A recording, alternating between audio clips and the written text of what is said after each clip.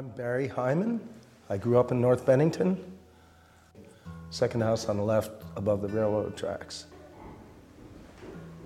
My mother was the author Shirley Jackson, and my father was a literary critic who taught at Bennington College, Stanley Edgar Hyman.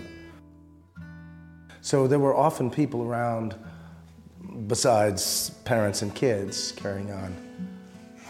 And not always literary conversations, just I think what was magical for me and valuable for me was not even an introduction to the world of ideas, but just dropped right into it. Here, wake up, pay attention.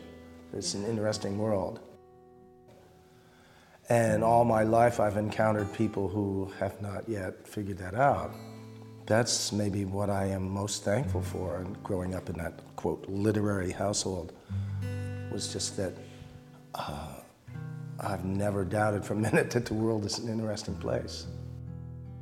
When I've taught, I've been asked many times to lecture to high school classes about the lottery, and you have to be aware that any person can suddenly be the personification of evil. But I think what affected people about the lottery was the idea that it could be you, not them. It could be you, it could be me.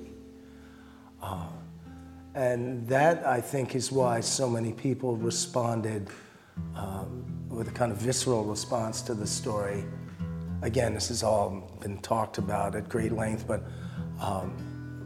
my mother got a lot of very nasty mail when that story was published. A lot of people were very angry, and many of the people who thought it was delightful didn't comment, and many of the people who were horrified and enraged sent nasty, crude, threatening letters. And I think the reason a lot of people took it personally like that is just that evil is not those bad guys over there overseas. It's right here in small town in America. A lot of people don't like that idea. That's usually the message I try and pass on. That first you have to admit that you can't be in denial. You have to admit that you are capable of evil. When the crowd surges forward, you are capable of doing that, of being part of it. And only once you've admitted that, I think, do you have any hope of stopping yourself when those pressures build up.